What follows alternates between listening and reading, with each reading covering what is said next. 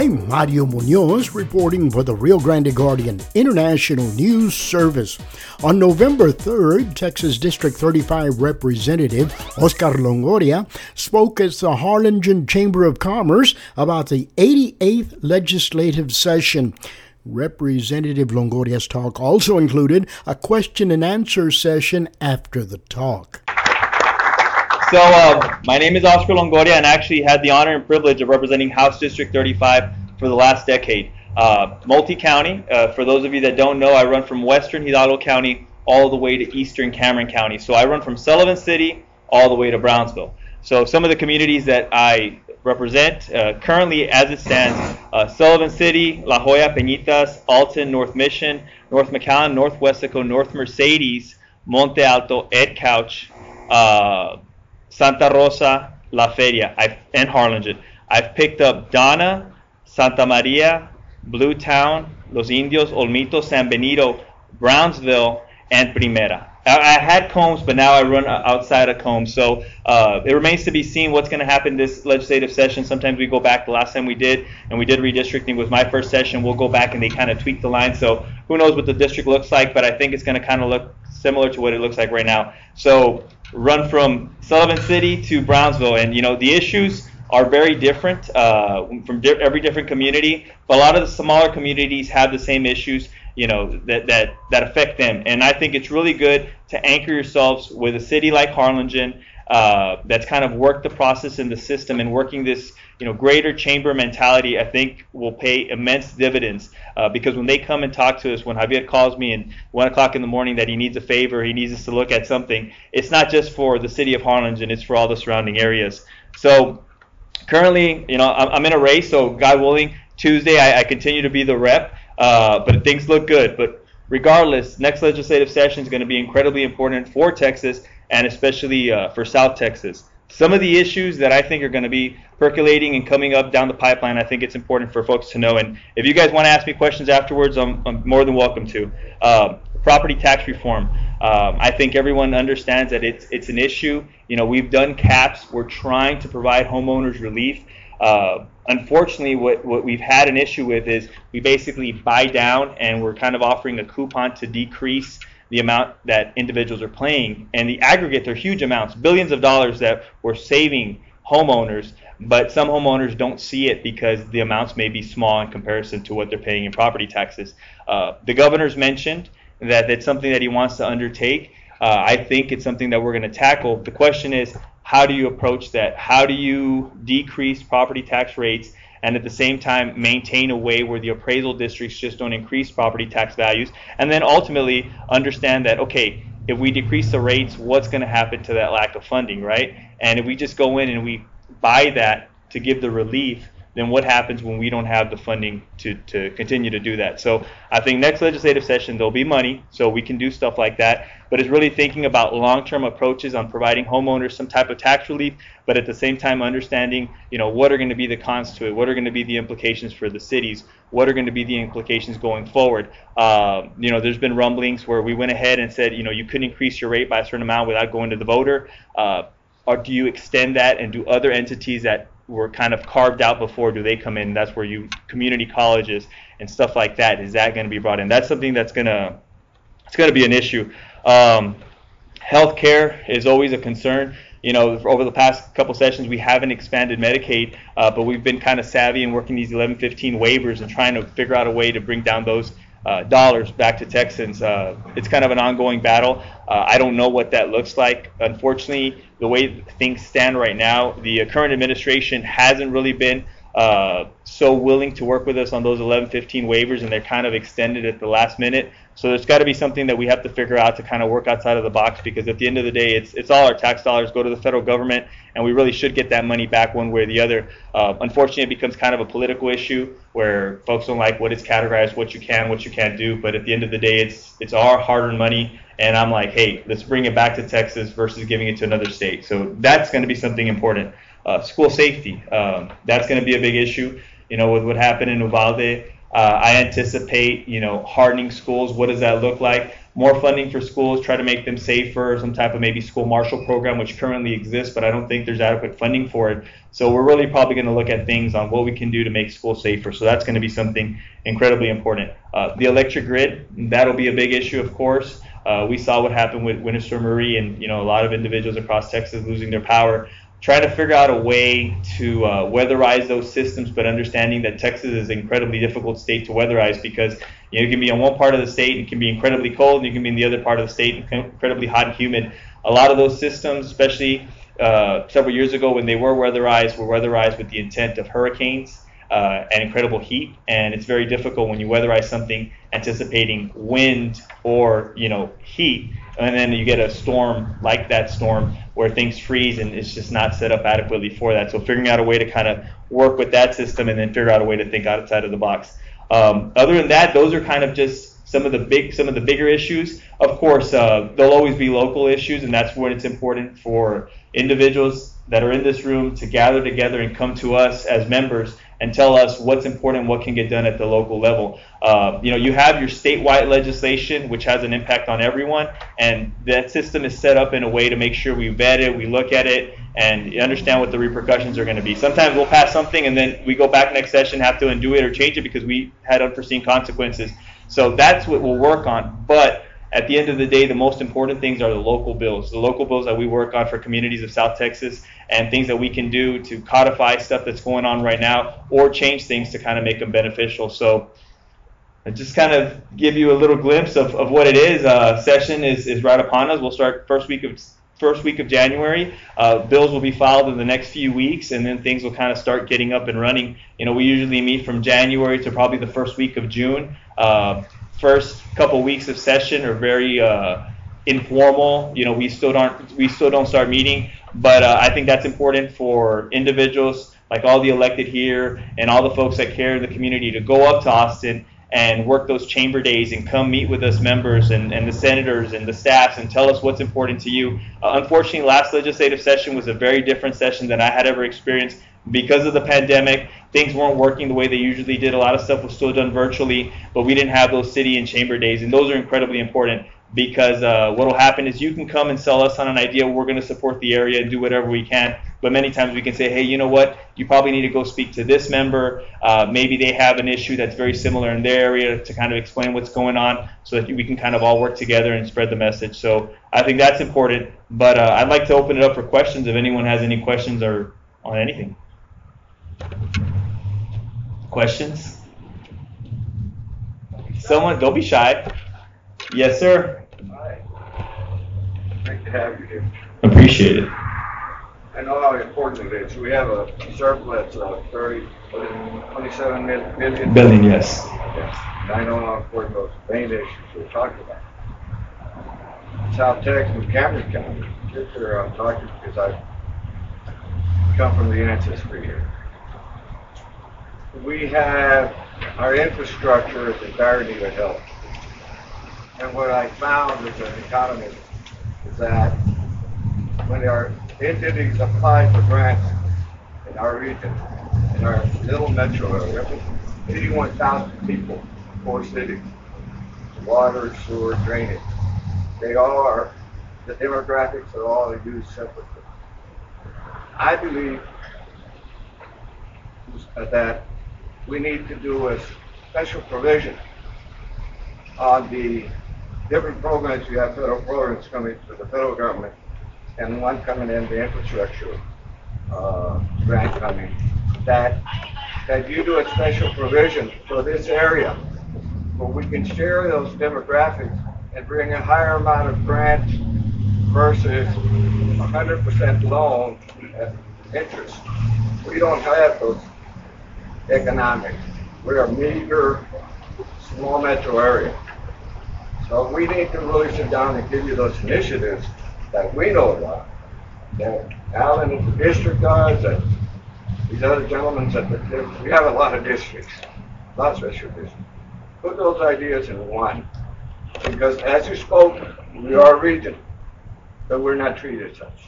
I agree with you completely. So as the provisions on the federal infrastructure stuff, unfortunately, I have little say, right? But there is provisions and there is initiatives at the state level, right? And that's incredibly important to kind of work on a regional approach. We've been working on this Raymondville drainage project. The unfortunate thing is sometimes you have communities, kind of feel like it's taking a long time. Well, what needs to happen is there needs to be the regional approach.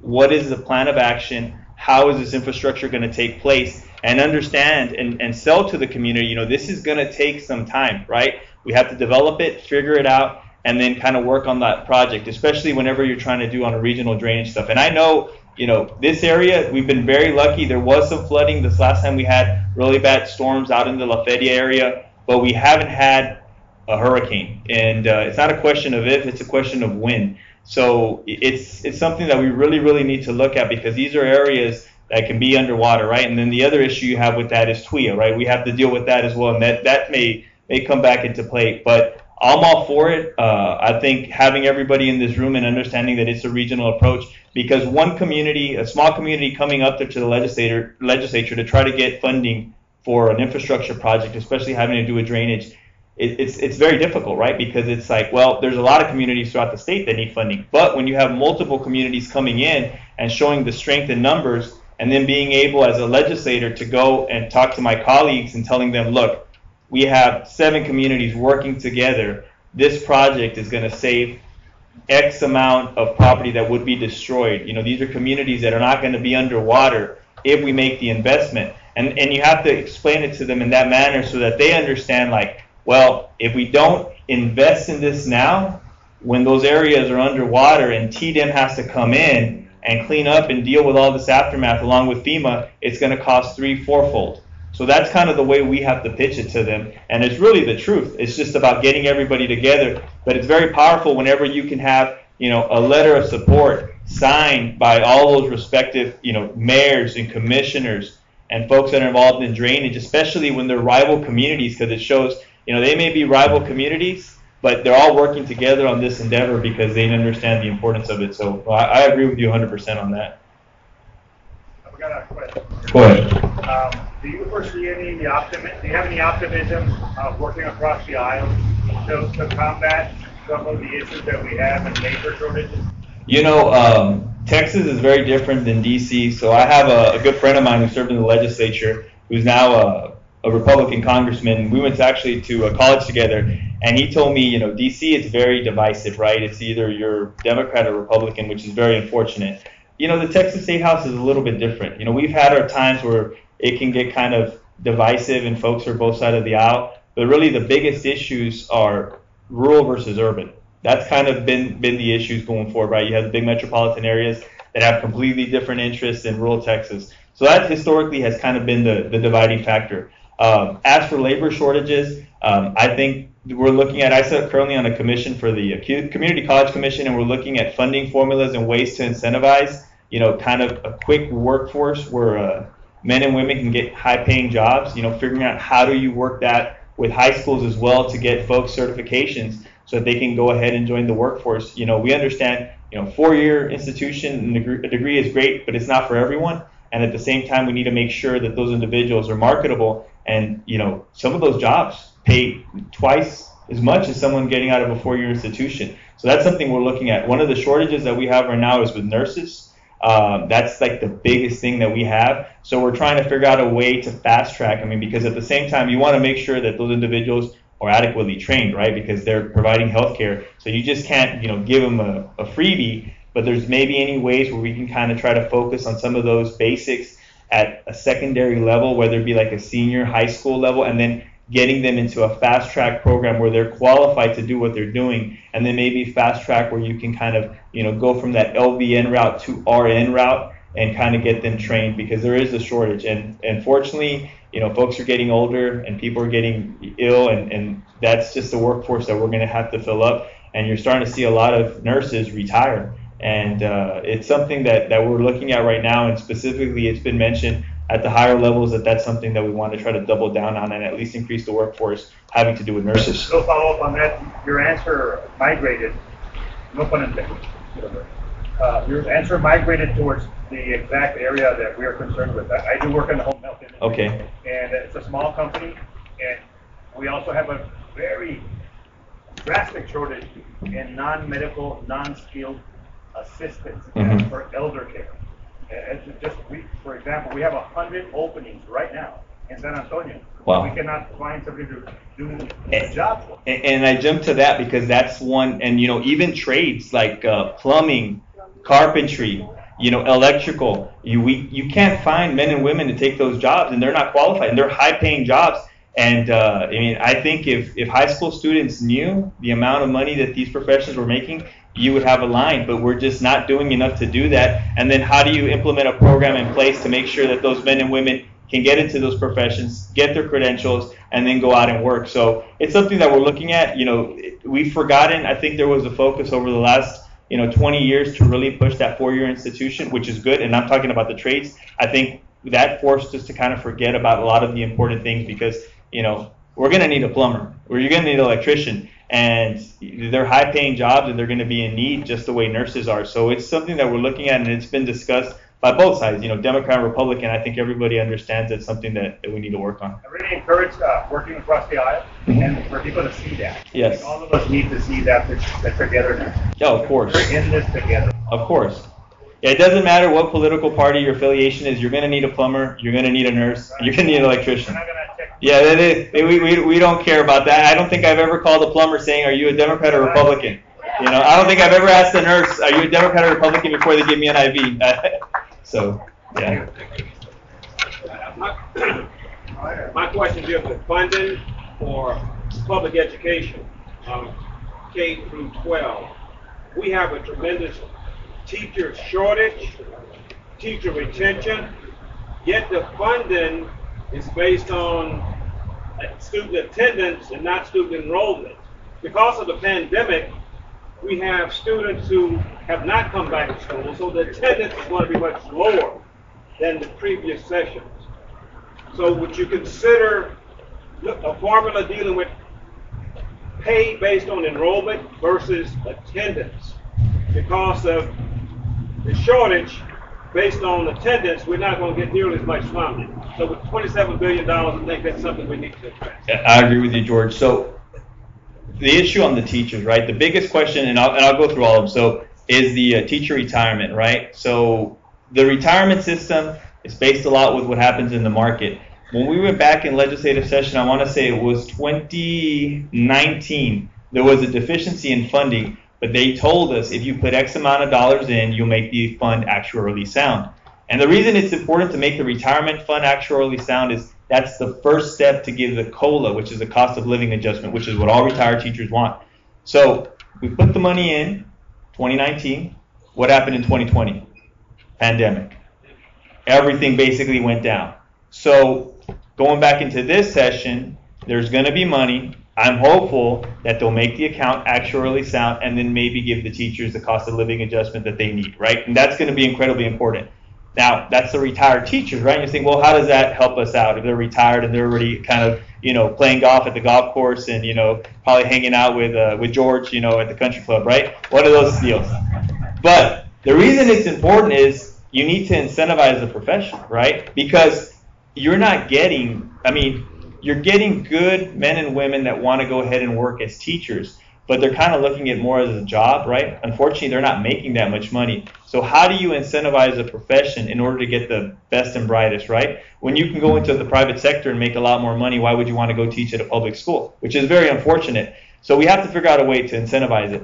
Now, a couple sessions ago, we went ahead and passed legislation. If teachers hit certain marks, they can make up to $100 and some thousand. I don't know how effective that's working, but we have to figure out a way on how to pay these individuals more money than they're making now. So there's been discussion about increasing the pay, right? And now with everything that's going on, what you're seeing from the school shootings and just having to deal with all that, I think it's incredibly important to take care of them there. Now then you go to the funding, right? And you mentioned about the whole, attendance. We understand that the last 2 years were incredibly awkward, right? We had a global pandemic. Unfortunately, we lost a lot of students. Students went other routes. Some hopefully got their GED. Some just didn't come back. And some just got lost, right? So we have to figure out a way to incentivize performance and incentivize enrollment. without hurting schools that have lost students, not through their fault. Now, you have public education. Within the public education system, you have charter schools, right? Some are good, some are bad, just the way some public schools are, some are bad.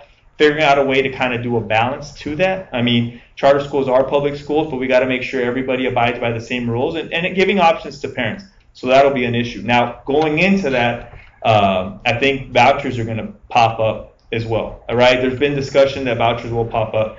And for those of you, in a nutshell, to kind of explain vouchers, simple, it's basically think of getting a voucher, and now you can put your child wherever you want, and the voucher is the funding that's tied into the child, right? So if you live in an area with a lot of options, that's great for you, right? I liken it going to the grocery store with a coupon, and you have a big grocery store where you're going to be great. But if you go somewhere and you don't have too many options, then unfortunately it puts you in a really tough predicament. That's where I think, you look at the dynamics of what the state of Texas looks like, because a voucher system in principle may somewhat work. However, I think because the way the system is set up and you have rural areas that wouldn't be able to benefit from that possibly and could have some type of negative impact, you balance all of that out and you really have to kind of weigh what does education look like and what can't you do. So I think that'll be a discussion. And, as a legislator and as a dad of two little girls, 7, 11, I think you want to give parents options, right? You want them to be able to make the right choice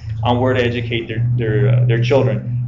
So we have to provide that, but we have to make sure that, whenever you're dealing with state dollars, that everybody has a certain standard, that everybody abides by that standard, and that they're going to get a quality education, and just make sure everybody plays by the rules within those 4 parameters. So, it's kind of an ongoing debate. I do think that this legislative session, those discussions are going to pop up all over the place.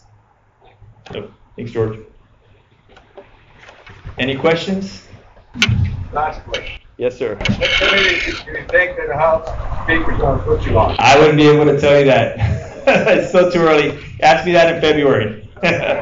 Well, I appreciate everyone coming out here, and if you ever need to get a hold of me, I try to be readily accessible. If I'm not your representative, I'm still your representative. On my way over here, Sue Ann Talbert called me, and I'm sure you guys know Sue Ann, and she tells me, Oscar, you're no longer my rep. I said, Sue Ann, I will always be your rep, so just call me, whatever you need. I'm always there to help out. So thank you very much for coming out here tonight. Thank you.